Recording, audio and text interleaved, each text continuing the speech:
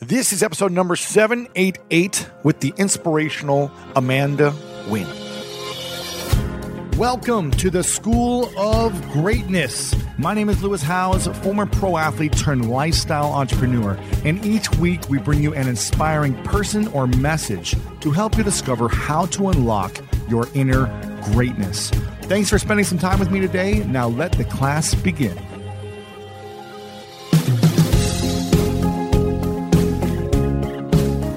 Ross Perot said, "The activist is not the man who says the river is dirty. The activist is the man who cleans up the river." And Woodrow Wilson said, "You are here in order to enable the world to live more amply, with greater vision, with a finer spirit of hope and achievement. You are here to enrich the world." Yes, you are, my friends. Welcome to this episode. You are here to make an impact, and it starts with you. It doesn't start by you screaming and shouting at the world. It starts by you doing the work yourself within and making the impact by doing the work without as well. Amanda Nguyen is here. She is someone that came on my radar recently and that I've been inspired to follow. And I'm going to tell you why here in a second. She's the founder and the CEO of RISE, a non-governmental civil rights organization. She was the power behind the Sexual Assault Survivors' Rights Act, one of 23 bills to pass unanimously through U.S. Congress. She was a kid who had graduated school and had something unfortunate happen to her personally and said she wanted to make a change and didn't know how to go about changing policies in government. How do you go about these changes? Should you call your congressman? Should you do marches with signs? What's going to actually change the world? And she's been doing that. We discuss the difference between activism and organizing. We talk about how to get a bill passed in your state and what really grabs political attention. If you want to make a change, is it enough just to post something on social media, or what do you really need to do? She breaks down step by step how politics is all about emotion and not the logical and the facts part of it. Yes, you need to have some facts, but it's an emotional experience. The difference between work-life integration versus work-life balance, how to really build an organization and a movement at such a young age, and so much more. Very excited about this. Make sure to share it with your friends, lewishowes.com/788, and tag Amanda Nguyen, Nguyen, over on Instagram as well, and let her know what you think while you're listening to this episode. I don't know about you, but when around 3 p.m. hits, I find myself craving the right refreshment to get me through that mid-afternoon slump. New Pure Leaf Zero Sugar Sweet Iced Tea is full-flavored sweet tea, but without the sugar and the calories. It might take several bottles for you to believe that a delicious sweet tea can really have zero sugar and 0 calories. But you know what they say, life is full of surprises. Or in this case, full of flavor. New Pure Leaf Zero Sugar Sweet Iced Tea. Try it to believe it. For 20% off your next 12-pack, head to Amazon and use promo code 20PureLeaf. That's promo code 20 PURELEAF for 20% off. We've all been there. You have a question about your credit card, you call the number for help and can't get a hold of anyone if you only had a Discover card. With 24/7 US-based live customer service from Discover, everyone has the option to talk to a real person anytime, day or night. Yep, you heard that right. A real person. Get the customer service you deserve with Discover. Limitations apply. See terms at discover.com/creditcard. With Capella University's FlexPath learning format, you can earn your degree online at your own pace and get support from people who care about your success. Imagine your future differently at capella.edu. I'm super excited about this one. It's a powerful lesson on what's possible if you have an idea and you want to change the world. With the one and only Amanda Nguyen.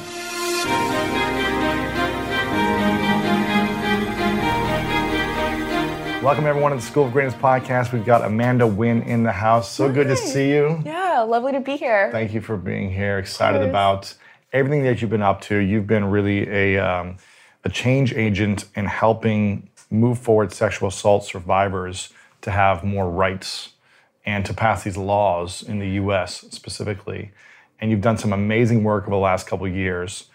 And you have an incredible story of why you got into this in the first place. Can you share why this is so important for you and such a passionate movement for you? Absolutely. So my background's actually in astrophysics and national security. Right. I'm a uber nerd. And so You want to be an astronaut, right? yes, and I still do. You still do, okay. Yeah, my expertise is in exoplanets.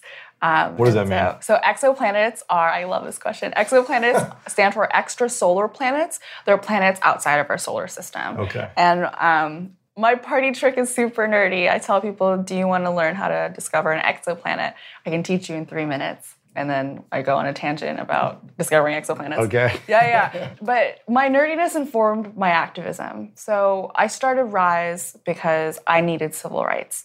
After I was raped at Harvard, I discovered a broken criminal justice system. So, like so many other survivors do, to be quite honest. And in my particular case, in Massachusetts, before the laws I wrote passed there, rape kits, which are the evidence that's collected in a rape kits could be destroyed at 6 months, even if the statute of limitations for prosecuting rape is 15 years. Wow. Yeah. So wait, so you could deal with rape and then go get a rape kit used on you to collect the evidence. Correct. And then what you're saying is after 6 months, they could destroy the evidence. That's right, without even testing it. Gotcha. Without testing, they would have it and then be like, we don't want to use this anymore. Throw it in the trash. We just don't care. That's right. And so the victim would never have the ability to prosecute. That's right. It was just harder. he said, she said type of conversation. That's exactly it. And when I started researching what rights I had, I discovered a patchwork of rights across the United States. So in some states, while they destroy rape kits, other states didn't. And I thought this was very unfair. Why is that? Yeah, so we literally have etched above our highest court of the land, the Supreme Court, equality under the law.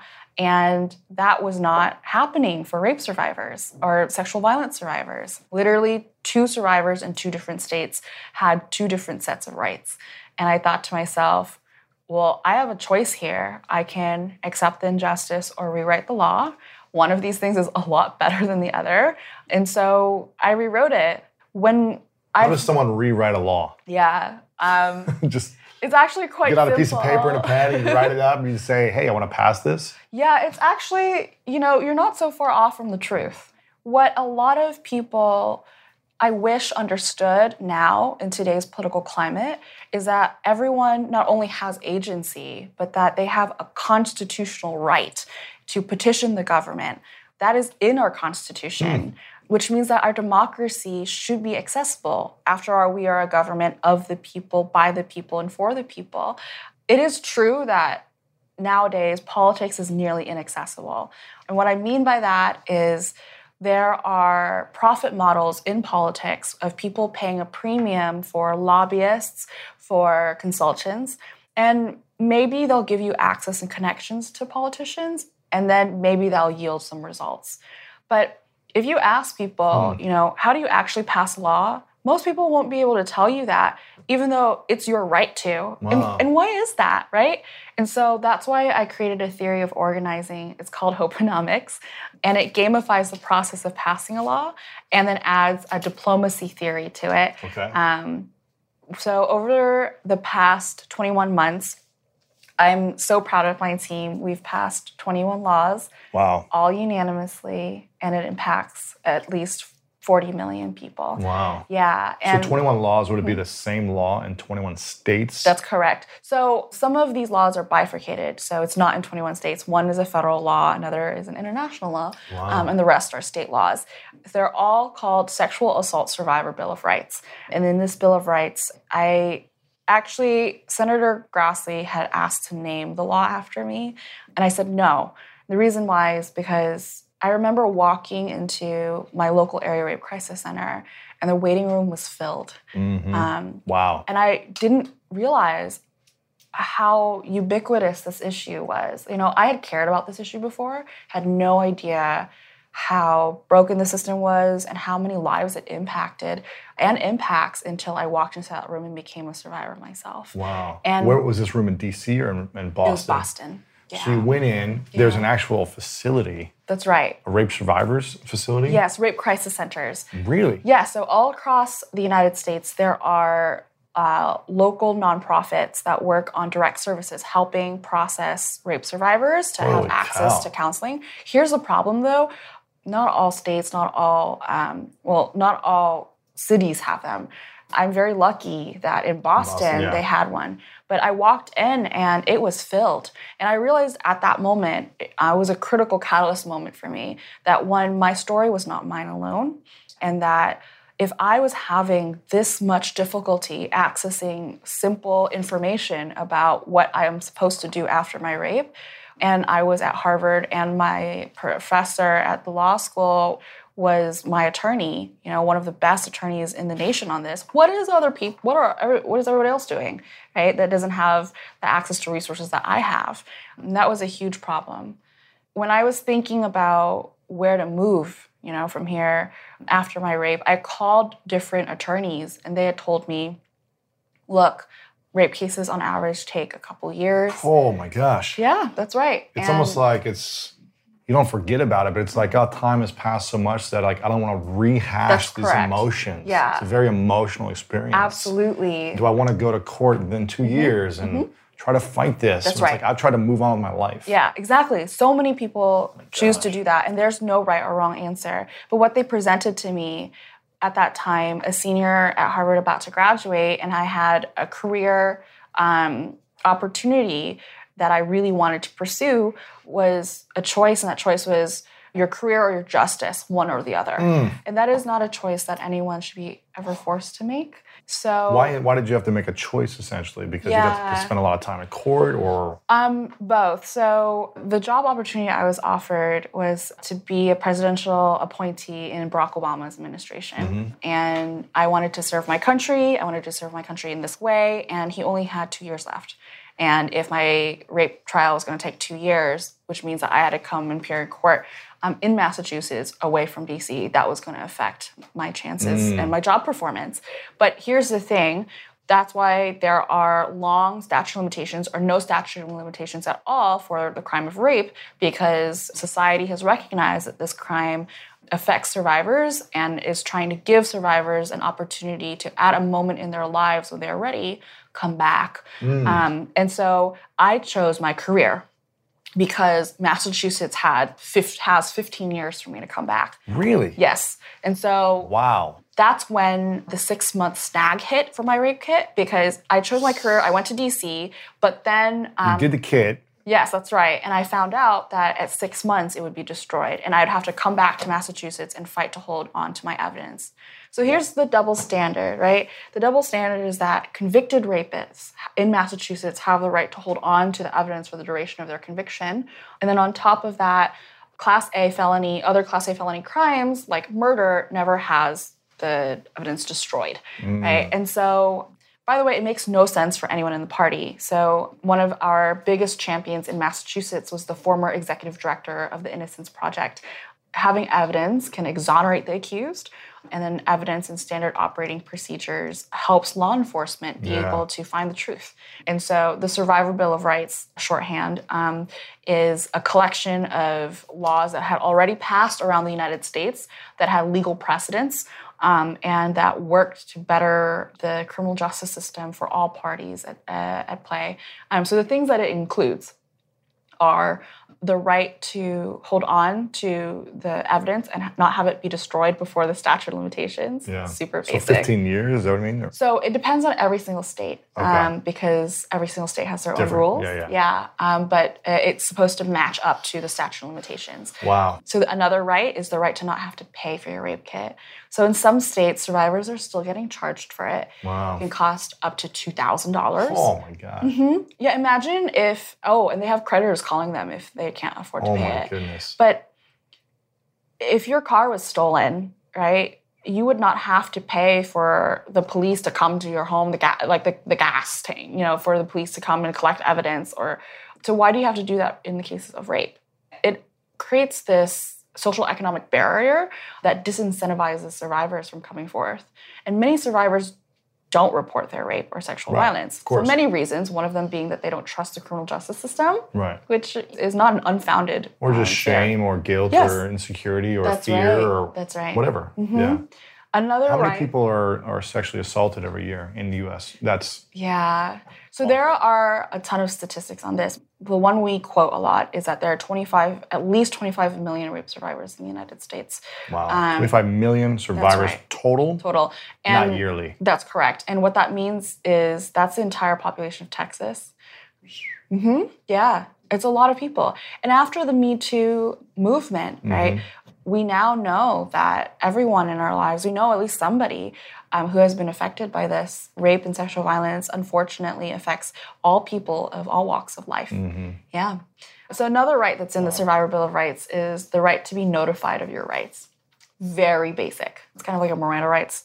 But because there are such different resources that vary drastically from not only state to state, but county to county, in moments of trauma, it's really important for survivors to get access to information and quickly.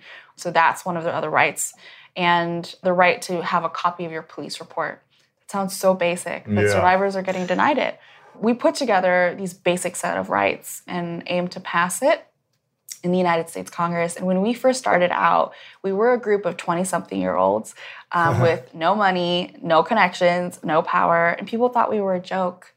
And we just kept relentlessly organizing, putting our heads together. You use GoFundMe? Is that what you used? Oh, definitely. Yeah, we actually did that. How much did you raise on there? On the original days, I think we raised like $20,000. Yeah. Now we're at $2 million. Wow. Yeah, we'll talk about that in a second. So what's the $2 million used for right now? Yeah, so we ended up passing the bill in Congress, but not only did we pass it in a gridlocked Congress where nothing passed, we passed it unanimously and in 7 months. So we hold the record in the past decade for the most efficient legislative reform movement in U.S. history. And because both parties are on board. It's not like it's... Everyone understands this. We became the 21st bill in modern U.S. history to pass unanimously on an on-the-record vote in Congress. Wow. An on-the-record vote means that senators had to come in person and cast their vote. And yeah, they did really that. Got behind it. That's right. Jeff Sessions and Elizabeth Warren stood together for this, and they had never done that, and they never will do that again. Wow. So how do you pass a bill? Yeah. How's the process even work? Yeah, I'm so glad you asked that question. As a 20-something with no money. Fundamentally, I want people to know that the most powerful tool we all have is our voice.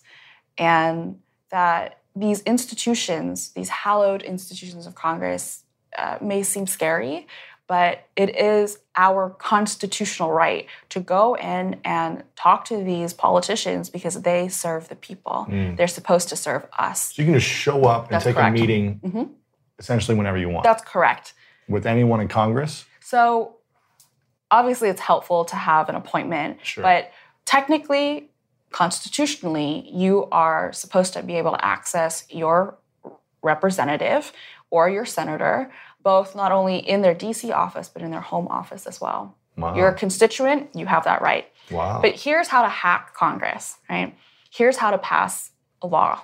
So this is the part most people don't understand.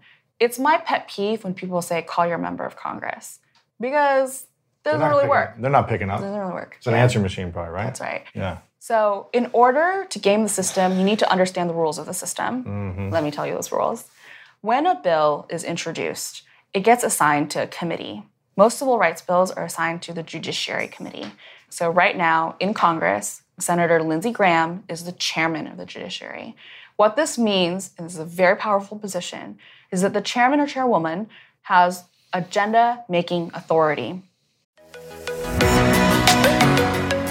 One of my favorite parts about my job is that I get the opportunity to travel a lot. And in fact, I'm recording this right now while I'm in Mexico. And actually, I was thinking about something that I wanted to share because I get a lot of questions from so many people about different side hustle ideas. So here's one for those of you out there that are on the go a lot like I am or traveling a lot. When you're staying in your Airbnb on your trips, have you ever thought about how you could be making extra money by hosting through Airbnb while your home is vacant? If you're interested in an extra stream of income, Airbnb hosting is an easy place to start, and it's like giving your home some company while you're away. Your home might be worth more than you think. Find out how much at airbnb.com/host. So listen, we all know life is full of yada yada, like those quote unquote free trials that somehow still charge your card for something, or when companies have those sneaky gotchas hiding deep in the fine print. And I know you've dealt with yada yada before, like those bills that keep going up and up for no reason at all, or when budget airlines promise a cheap fare but then charge you for every little thing until you realize you're paying more than you would have somewhere else. And yes, it is possible to outsmart yada yada, like triple checking airline deals to make sure all you need is already included, but you don't take yada yada in life. So don't take yada yada from your wireless provider. Metro by T-Mobile has no contracts, no credit checks, no surprises, and nada yada yada. Stop by one of over 6,000 Metro stores nationwide. When you get a new car or a new home, your first reaction might be to say things like, oh yeah, or I can't believe it, or booyah. But what you really want to say is the one thing that can get you the help you need. Like a good neighbor, State Farm is there. State Farm is there with the coverage you need for your car, your home, and even boats, motorcycles, RVs, and other things that matter to you. With a State Farm agent, you know someone is there to help you choose the coverage you need. With so many coverage options, it feels good knowing you can find what fits for you. And when you need ways to get help, State Farm gives you options there too. In person or on the phone with your local agent or on statefarm.com, where their award-winning app State Farm lets you do things your way. So when you need help protecting the things that matter most, remember to say, like a good neighbor, State Farm is there. This is very, very important. Agenda-making authority is just like it sounds. That person is the sole person in the entire Congress who can set the agenda for bills to be voted on. So most bills die because they don't make it on the agenda. Interesting. Yes. So you can call the senator as much as you want, right, but it doesn't matter. Unless they are the chairperson of that committee and they're going to set the agenda. How does a bill get introduced? Yeah, it's a great question too. So, like again, you just take out a piece of paper and pen, you say, here, I want to introduce this to you. So, member of Congress has to introduce it.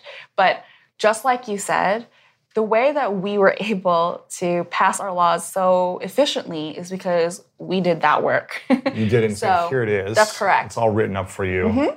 Just sign off on it. Yeah. And then move it forward. Yeah. So, look, members of Congress are very busy. Put it that way. Given the benefit of the doubt, they're very busy. They have many things to do. If you have a good idea, and you're able to convince them two things. One, that it's the morally right thing to do, and two, it's the politically strategic thing for them to do. It makes them look good. Yeah. So one of the things I'm very cognizant of is activism fatigue. A lot of people wake up and there are so many burning trash cans everywhere, and people are like, okay, how do I... things people want to be supported with and shared on social media and donations and vote for this and march for this. And it's like... what do you do? So many things you can care about. That's right. In a day, when you have your own issues and your own problems too. And what most people want to see is a return on investment of their energy. What I mean by that is, okay, if I'm going to march, what is that going to result in, right? Is there going to be a result? Yeah. Or is it a wasted day? Exactly.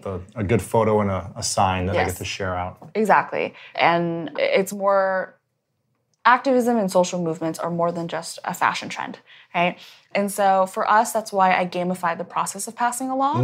But more specifically, I think there's a difference between activism and organizing. So activism, to me, is straight voltage, and organizing is directed energy. We need both, right? But in order for social movements to sustain, activism is necessary. Anger can fuel movements, but it cannot sustain movements. Hope does that. Can anger pass a law? I think it can pass a law. Or make a change? I think it certainly can, but it cannot sustain it for decades, right? Anger is inherently, to me, a surface emotion. For me, anger comes from somewhere. You're hurt. Whatever it is that's underlying that emotion is fueling that anger, and it's not a lasting emotion. It flames out. That's correct. So what happens after you flame out? How can you sustain the change that you're trying to make? And that's where hope comes in. To me, there's a difference between a hope and a dream. Dreams are things that you think about, they're nice to have, but in order to have hope, you have to have a plan to get there from point A to point B. And here's where it comes back to gamification. games have a couple different aspects to them. Good games have a very clear objective, a finish line. They have a next level. That's correct. Yeah. They have skills building. So you're never given more than you can handle. They have constant feedback loops. So, you're playing your +1 life, +1 strength, And then they have community. And so I took those aspects and I applied it to lawmaking. So when an organizer, we call them a riser, joins the game, they are never given more than they can handle. And so it's an easy first step. That's correct, yes. The first step is that they write what it is that brought them to the table. Why are they there? And along the way, a couple levels down, they transform that into talking to a member of Congress, and then they transform that to testifying in front of the Senate, and then they transform that to passing through the chamber, and then repeating on the next chamber, and then getting it to the governor's desk, right? Wow. So these levels make it bite-sizable and accessible. People, especially, again, in this time of frustration and time of waning faith in our democracy, just want to know that they have agency. And what we are providing with Hopenomics and at Rise is a roadmap to that. There's never been a better or more vital moment in our history for everyday people to understand that they hold the power. And that's what Hopenomics is about. Wow, amazing. It's incredible. Yeah.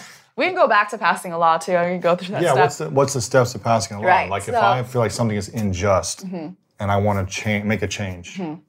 How do you do that? Yeah. Realistically, can I make that change through passing a law? And how long will it take? And what are those steps? Well, take it from someone who's done it 21 times. You can absolutely do that. So going back to agenda-making authority, we're going to get wonky for a second. So there are a couple stages to passing a law. First, the bill needs to be introduced into a committee. Then that bill needs to be put onto the agenda to be voted out of that committee. If it passes the committee, then it goes to the floor of a chamber. Now, Congress has both the House and the Senate. Let's say that this is the Senate. So it passes out of the Senate committee, goes to the floor of the Senate chamber. Then the head of the Senate needs to put it up for a vote. Agenda-making authority is super, super important here. If it is on the agenda and it gets a vote and it passes, then it does and it repeats the process on the House, right? So the process again, introduce a bill to committee. The committee needs to put it onto the agenda to be voted on. Then it goes to the floor of a chamber, say it's the Senate floor, and then it repeats its process on the House side. Now, integral in this is the catalyst points. If you look at the process, right, the rules, there are only 4 people in the entire United States Congress who are decision makers. Really? Those people are the people who hold the authority to set the agenda, right? So you need to meet one of those people to that's correct. To get on the agenda. That's correct. There are 535 members of Congress. And that's why I say it's really important to understand the rules in order to hack the system. You don't need to go to all these other people. Go to the people who make the decision.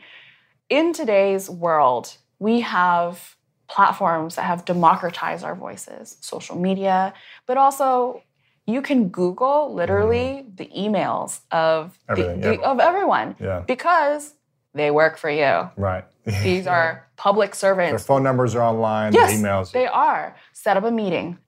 It is your right to do so. What if they say, we're busy for the next 6 months? Keep on doing it. Really? Yeah. And show up. Just show up at the door. Yeah. So I'll talk about showing up. In Massachusetts, I was told the day before the Massachusetts legislative cycle was going to end that the speaker was not going to bring up my bill and that it was going to die. And I was already in the airport, about to board this plane to go from DC to Boston. And I went into the bathroom and I cried because I was just like, well, why would I go and watch my own civil rights get slaughtered? And it was other rape survivors who called me and said, just be present in that state house. Make sure that you stand at the door and let each one of these representatives, as they walk out, see your face. And I was the last person on that plane. And for the next day, when I got there, even our lead sponsors, the lead senators and representatives who worked on this bill said, I'm so sorry, it's not going to pass this time.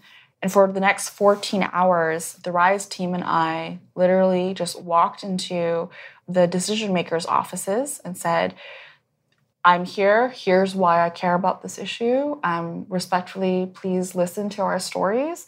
I asked people to call into the speaker's office. I witnessed those calls come in person. And at the end of those 14 hours, he brought it up for a vote and it passed unanimously. Wow. Mm-hmm. Yeah. Why would they not pass something like this? That's beneficial to all. That's right. Right? The most doesn't hurt a party. It doesn't like... Yeah. That's right. It makes them look really good, too. Right. Why would they say, we're just not going to pass this? Politics is not about logic or facts. If it was, we'd have a very different climate now. It's all about emotion, right? And at the end of the day, when you're talking to these people, it's about convincing them to care and prioritize. Politicians get it's like drinking from a fire hydrant. They have so many people coming at them all the time, talking about all the different issues. So how do you rise above that and make the case that they should do this too? To be very honest with you, this is a very sad reality, but it's true. The way that we have done this is by empathy building, but also specifically bringing in celebrities. The shiny Terry thing that Crews. they will. Yeah. I'm so grateful for Terry. So they'll listen to a celebrity. That's right. It's press or celebrity. Really? Yeah. They'll listen to it because it's like more attention, so now they have heat on them. That's right. That's right. Yeah. So I had already passed the federal law, the Sexual Assault Survivor Bill of Rights, through the United States Congress when I asked Terry to come and testify with me in the United States Senate. And the reason why I asked him to do that anyways is because even if the federal law passed, because of states' rights and federalism, most rape cases are adjudicated in state courts. So the federal law impacts 25 million people. However, we still need to pass these rights state by state. Interesting. And state legislation is not as flashy or as people just don't look at as much as federal laws. And so the United States Senate held a hearing to help us amplify. If I just testified, it would not have had the type of world trending impact that Terry Crews came and testified on. And Terry lent his platform in order for us to do so, and it directly resulted in laws getting passed. Wow. So one person being up there made a huge difference. Immense difference. Yeah, immense. That's amazing. Yeah, absolutely. And I'm very grateful to him. And he serves as an example of someone being able to tell their story and use it for good. Yeah, and then it was like Gillette commercial had it in there and everything else. It did. And you could spread it even more. Yeah. It's amazing. So you went on to raise $20 million now from the... Oh, no, $2 million. $2 million. What did I say, $20 million? $2 million. So, but that is our goal. Now $2 million. Over the last 4 years, that's has that right. been? Yeah. How have you been able to do that, raise that much money? That is absolutely a mental game, if I have to say. Like, I grew up with an immigrant family. My parents were boat refugees from Vietnam. I remember I had a meeting with a high net worth individual, and it wasn't even that person, it was like their person's gatekeeper.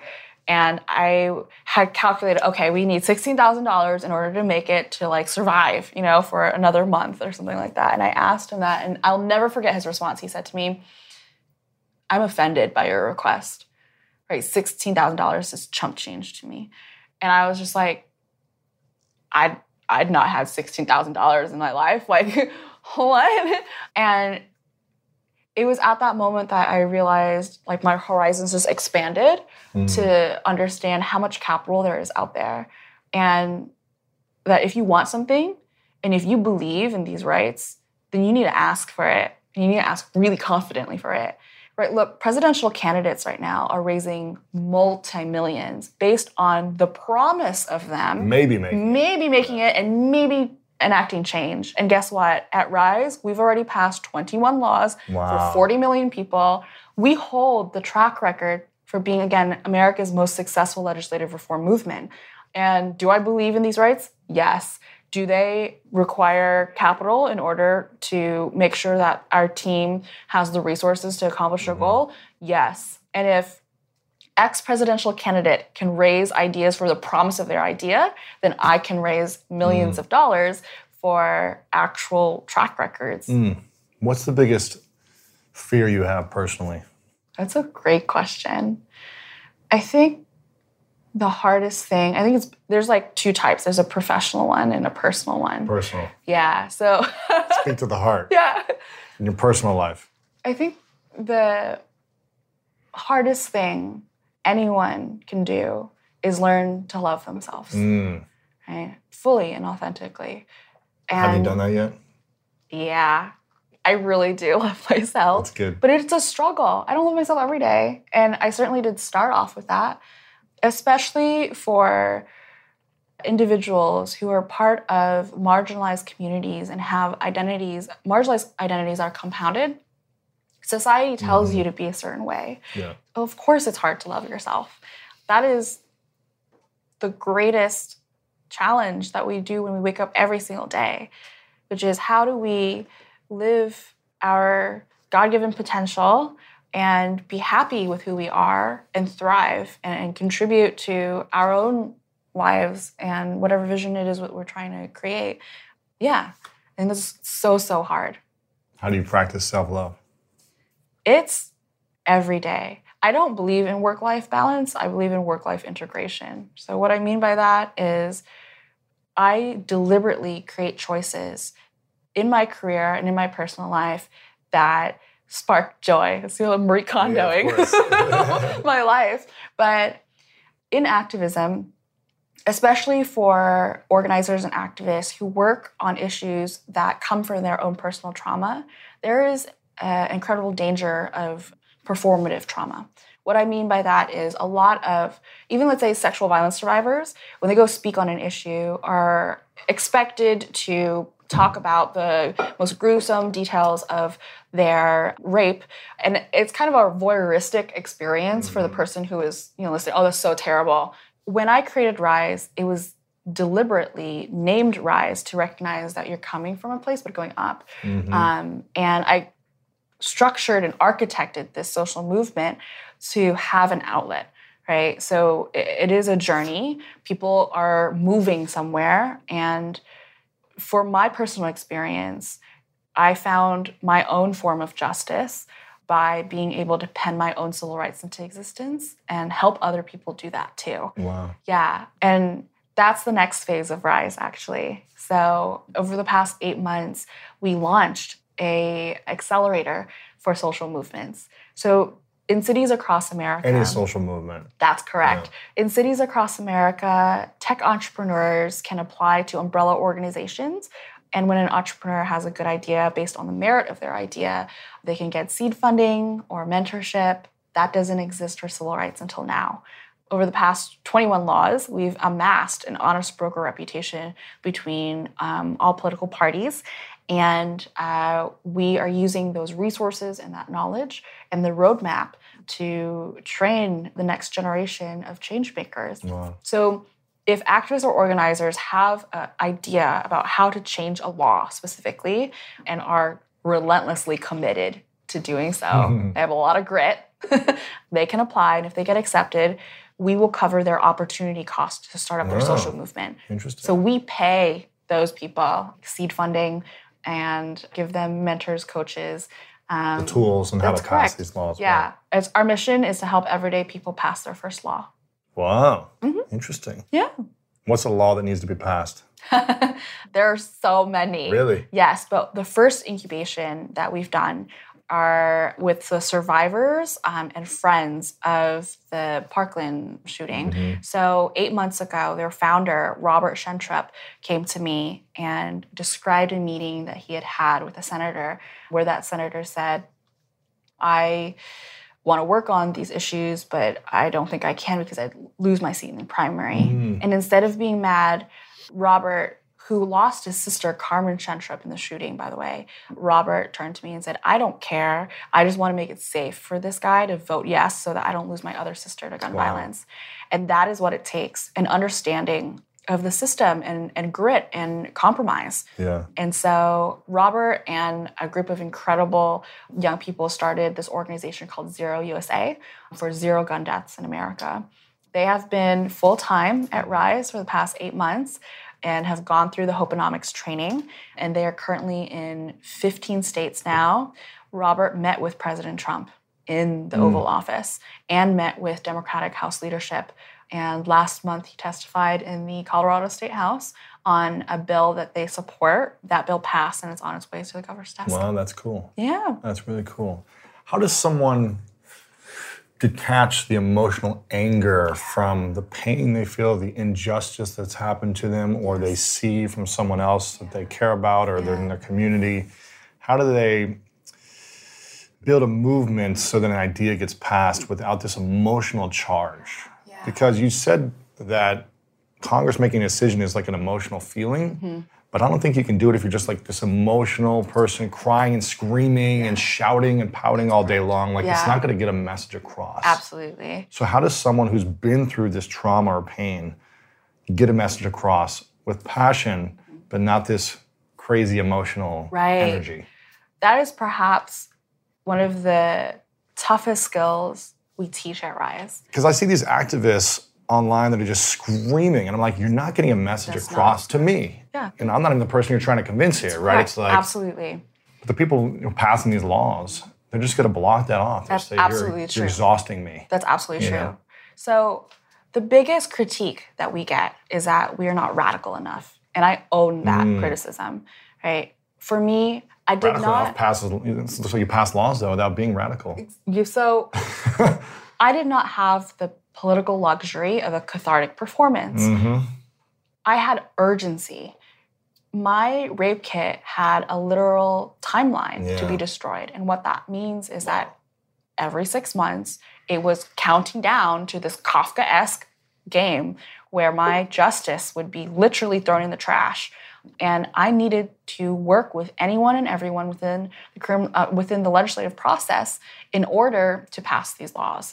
That profoundly shaped the way that I negotiated my rights. So here's where the national security side, the diplomacy side of Homeonomics comes in. In just any relationship, even in our personal relationships, the closer that relationship is, the more it can be distorted, right? Maybe you're having an argument with your girlfriend and you yell over something so small. Would you have done that with a stranger? Right. In international relations, in national security, let's say we are negotiating with a dictator on nuclear disarmament. Maybe that dictator has a lot of other issues that they need to get better on. But for that moment, when you're at the table, you're only working on nuclear disarmament and you're trying to move that ball forward on that one issue. Being able to keep your eye on the ball and focus on that and not only detach yourself, right? You're not forgetting all the other things that you're doing, but you are putting that at the door when you walk in because you have a very specific goal and trying to make that change. That set of skills is really important when it comes to domestic policy, and it's often forgotten. So just like in personal relationships, when things are distorted, citizens of a country may have a sort of different relationship with the types of skills and tools and tactics that they use in demanding their rights from their senators. It doesn't mean don't demand them. Again, activism, organizing, both are necessary. Right. But if you want to pass laws... If you want to get results. That's right. Democracy inherently requires its citizens to hash things out. And so when survivors at Rise or any organizer enters a room of a senator, they leave their political tribalism at the door. What does that mean? We are in such a partisan time where when you turn on the TV, all we hear are reduced sound bites for retweets. People are just trying to get at each other. It's theater. We don't really hear steadfast policymaking. Right. And I mean, our government can't even keep itself open. And in the meantime, people suffer, right? And so political tribalism, saying I am right, my party is right, and your party is wrong, and just trying to tear each other down, that can get money for political fundraisers because you're literally rooting for your team. That's what it is. Yeah. But legislation, true lawmaking, and one that helps people, demands that we sit down and we sit in these uncomfortable spaces. We climb over these empathy walls and really engage with the other side. Yeah. And that's really hard to do, but that's what we train our organizers to do. Wow. Yeah. Range Rover Sport leads by example. Picture this. Assertive on-road performance meets commanding all-terrain capability. That's the third-generation Range Rover Sport, which is the most desirable, advanced, and dynamically capable one yet. This vehicle redefines sporting luxury, offering an instinctive drive with engaging on-road dynamics and effortless composure. Now available in sleek, new Stealth Pack, Carpathian gray exterior wrapped in satin protective film with black accents and black brake calipers. Inside the Range Rover Sport, advanced cabin technologies like active noise cancellation and cabin air purification offer new levels of comfort and refinement. And let's not forget about the award-winning Pivi Pro infotainment system. Enjoy a dynamic drive and total comfort with optional 22-way adjustable, heated and ventilated electric memory front seats with massage function. Wow, that's like a spa day while on the go. Design your Range Rover Sport at LandRoverUSA.com.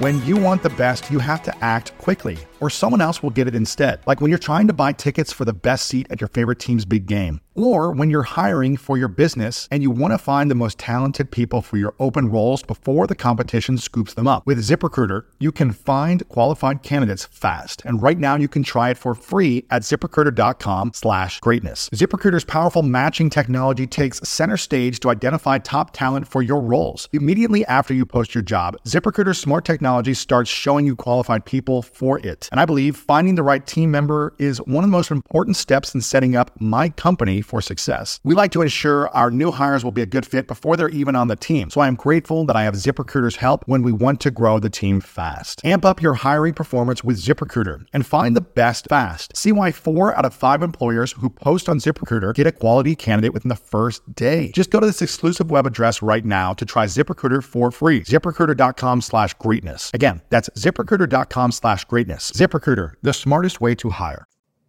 Amazing. So what's next then? What are you most excited about?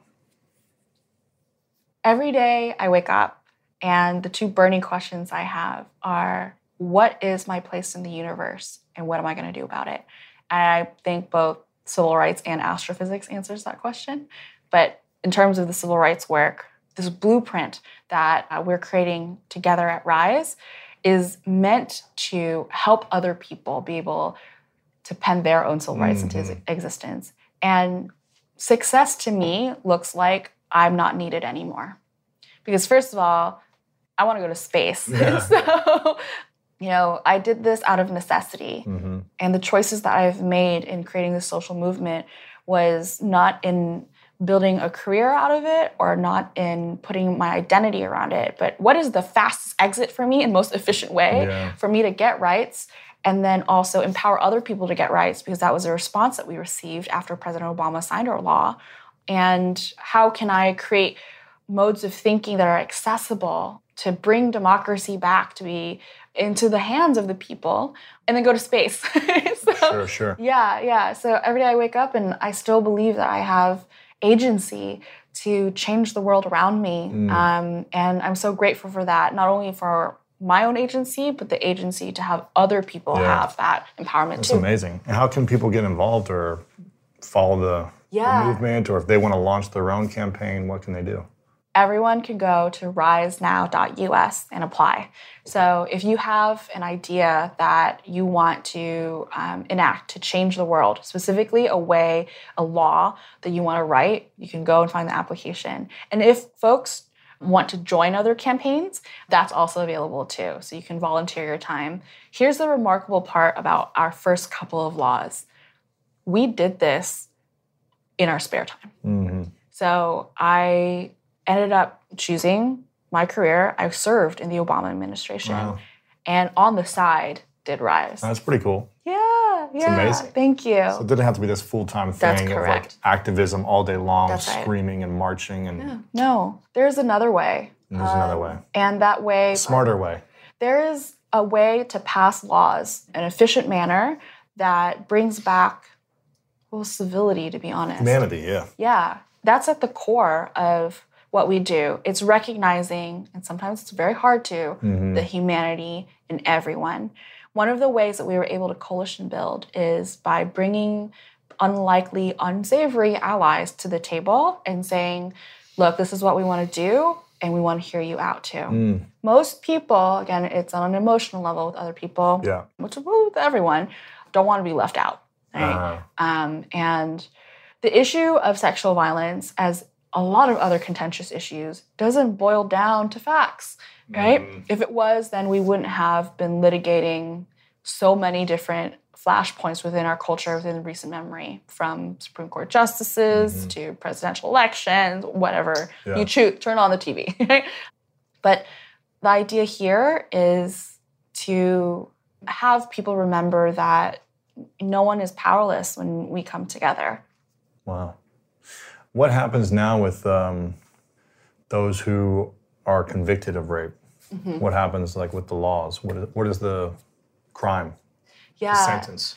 That really varies from state to state. Really? It really, really varies. And it really varies depending on the judge as well. That's a whole other arena of reform waiting to happen. Because it's still kind of like a game of like, well, this is what he said, she said, he said. Yeah. Unless there's like video evidence maybe. Or a rape kit. Or a rape kit. Yeah. So again... Even a rape kit, someone could say, well, this was consensual. This person wanted it. They said yes. They said, I don't know, I'm just making this up. No, totally. So it's all about like, it can be very traumatic for the man as well if he was like, well, I didn't think this was rape. Yeah.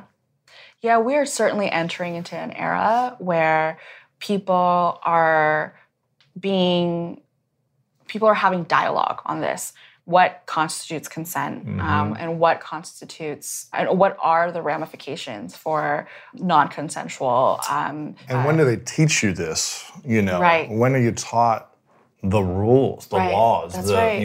Yeah. There's like a moral rule and then there's like an actual law. Yeah. And when is anyone ever taught this? Exactly. I think that's an incredibly important conversation to be had right now. Yeah. The laws that I've written don't even go there. It is literally the first step in reforming a broken criminal justice system at the very start. So there's so much work that's to be done. Yeah. And one of them starts by recognizing that when we come to the table, everyone needs to have an understanding, and people don't have an understanding now because we haven't had this conversation before. Yeah, that even extends internationally as well, right? So one of the campaigns that we're doing at RISE is a universal survivor bill of rights, where we are asking governments to recognize the humanity in all survivors. The United Nations General Assembly has never passed a resolution that has solely focused on survivors of sexual violence.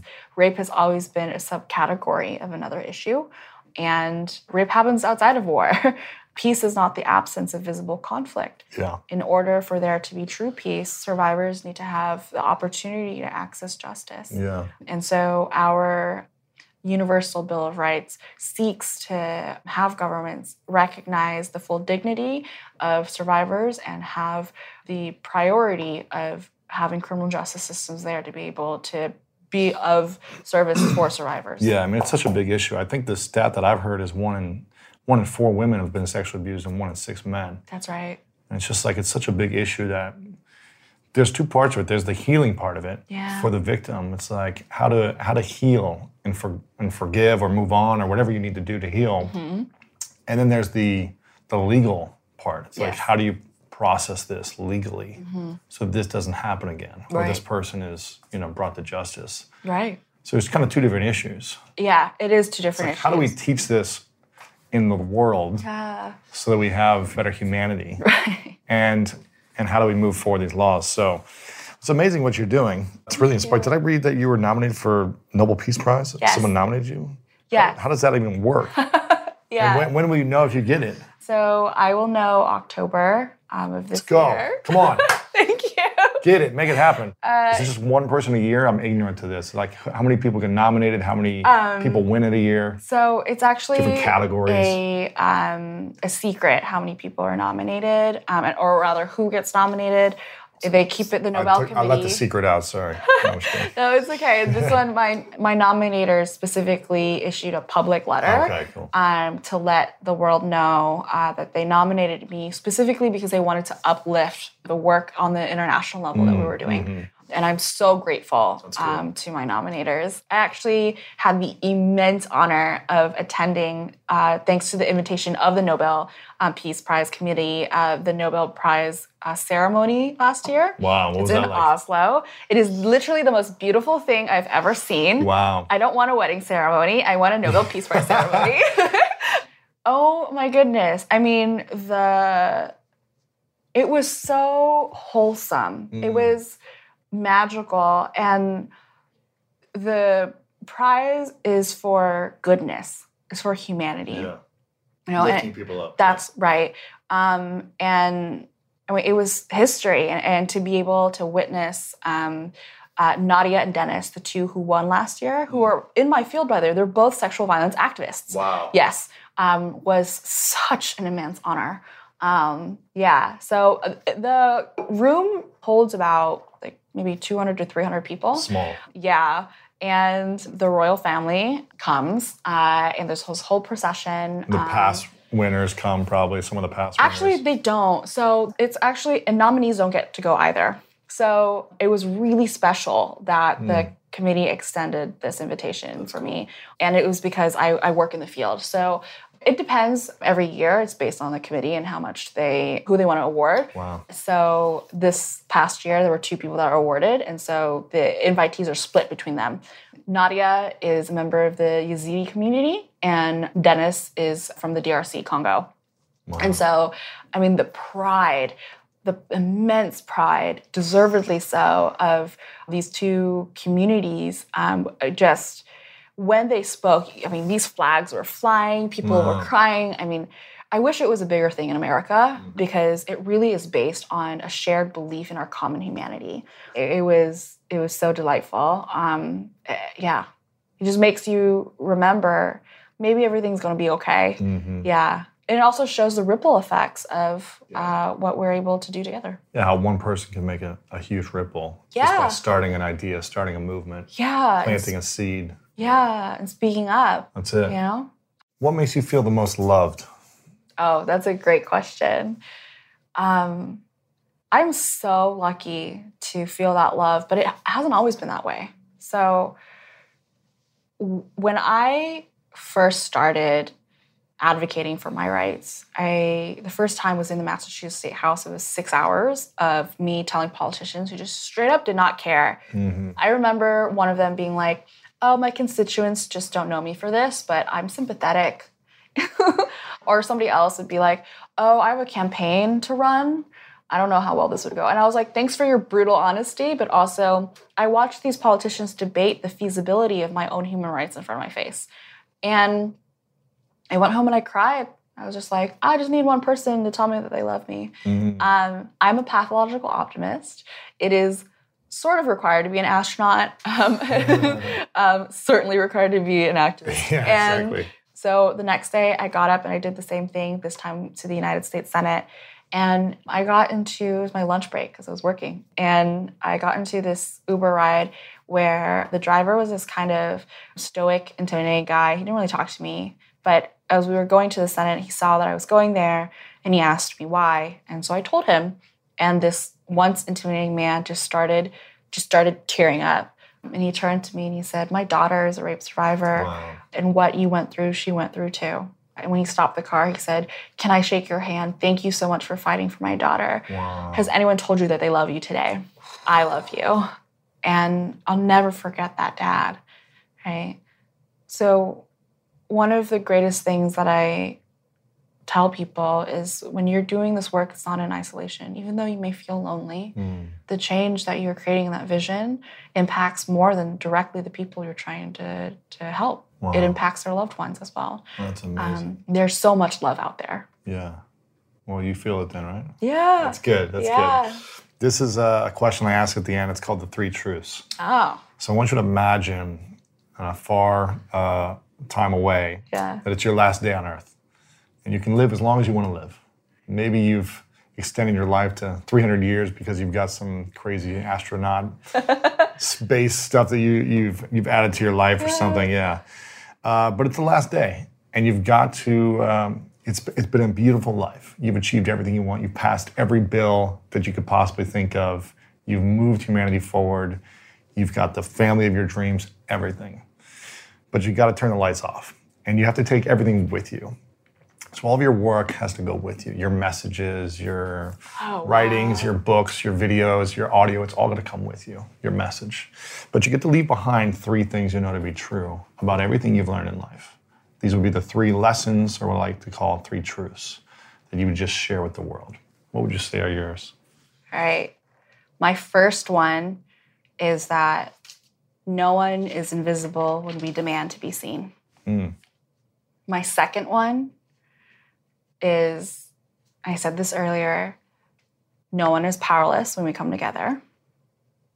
The third one requires a little bit of explaining and a little bit of space nerddom.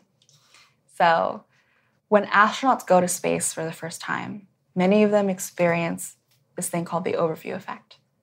It's a psychological cognitive shift that happens. And it's seeing every living being that's ever lived or died on a pale blue dot. Crazy. And what it does is it inspires awe in the full definition of awe, like fear, but also amazingness. People who go to space and come back say that we are all on this spaceship Earth together. Why are we fighting over such trivial things? You can't see man-made borders in space. What you can see is that we are all one humanity. And so the last thing that I would hope to leave behind is this idea that we are one and that our brothers and sisters across the world are all in this together. So the overview effect. I love that. Well, I want to acknowledge you, Amanda, for your courage to take action, because it's not an easy thing to do. To take action when you were going through an emotionally challenging, probably the hardest challenging time emotionally for yourself, and to say, I want to stand up for myself and try to make change, and do this just after graduating college, figuring it out on your free time. I mean, it's really inspiring. So I acknowledge you for sticking it out and making an impact and getting results, because most people have lots of money and they try to make a change, they can't do it. And you're showing us that we can if we're just willing to stick it out and come from a place of, it sounds like compassion. Of course, you had a lot of pain and anger and frustration, but you learned how to emotionally shift and get results. Yeah. I think that's a great example of what's possible for anyone. So I acknowledge you for everything you're doing, for helping people that want to make a change as well. Where can we follow you personally? Instagram is where I update most of my life. And so you can find me. My full name is Amanda, Ngocnguyen. That's my handle. And then on Twitter my last name is Nguyen_Amanda. Okay. And the website is risenow.us. Risenow.us. Yeah. This is the last question, and it's, what's your definition of greatness? Oh, that's a good one. Why did I anticipate that question? It's to love who you are. Yeah, because that definition can change based on each individual and based on every generation. It's up to every generation to define for itself. So ultimately, it's to love who you are. Yeah. Amanda Nguyen, thank you so much. Thank you. Appreciate it. There you have it, my friends. I hope you enjoyed this episode with Amanda Nguyen. Loved everything she talked about in terms of building a movement and building a team around you to help support this movement that you have. If you feel like something is frustrating in you in your life, or with government policy or the laws, you can make a change. She is living proof that you can, and you don't need to have all the money in the world. You don't need to have all these things for you right now. You can just have a voice and start going down the process of making it happen. I'm not saying it's going to be super easy, but there's definitely a way to make any of this happen. If you enjoyed it, share this with your friends. Tag a girlfriend of yours that you know has some big ideas but needs that extra kick and inspiration. Show her what's possible through Amanda Nguyen's story. Again, lewishowes.com/788. Big thank you to Amanda. Make sure to tag her on Instagram. Let her know you enjoyed this and listen to it as well, and send her some love over there. I'm sure she'd love to hear from you. You guys, so very much. You have the power to make your voice be heard. And it's not through shouting. It's not through screaming. It's not through anything that's going to piss people off necessarily. You might make some noise, but will you be heard? You'll be heard when you build an emotional connection through a story and move people emotionally. Think about that the next time you're trying to communicate to a friend, a business partner, a colleague, a family member. Move them emotionally and connect with them. Make a change that lasts. And as Woodrow Wilson said, you are here in order to enable the world to live more amply, with greater vision, with a finer spirit of hope and achievement. You are here to enrich the world. Ask yourself, what am I doing today to enrich the lives around me? Am I lifting people up, or am I hurting them through my negative energy? You have the power to make a change in every moment of your life. Thank you all so very much. And you know what time it is. It's time to go out there and do something great.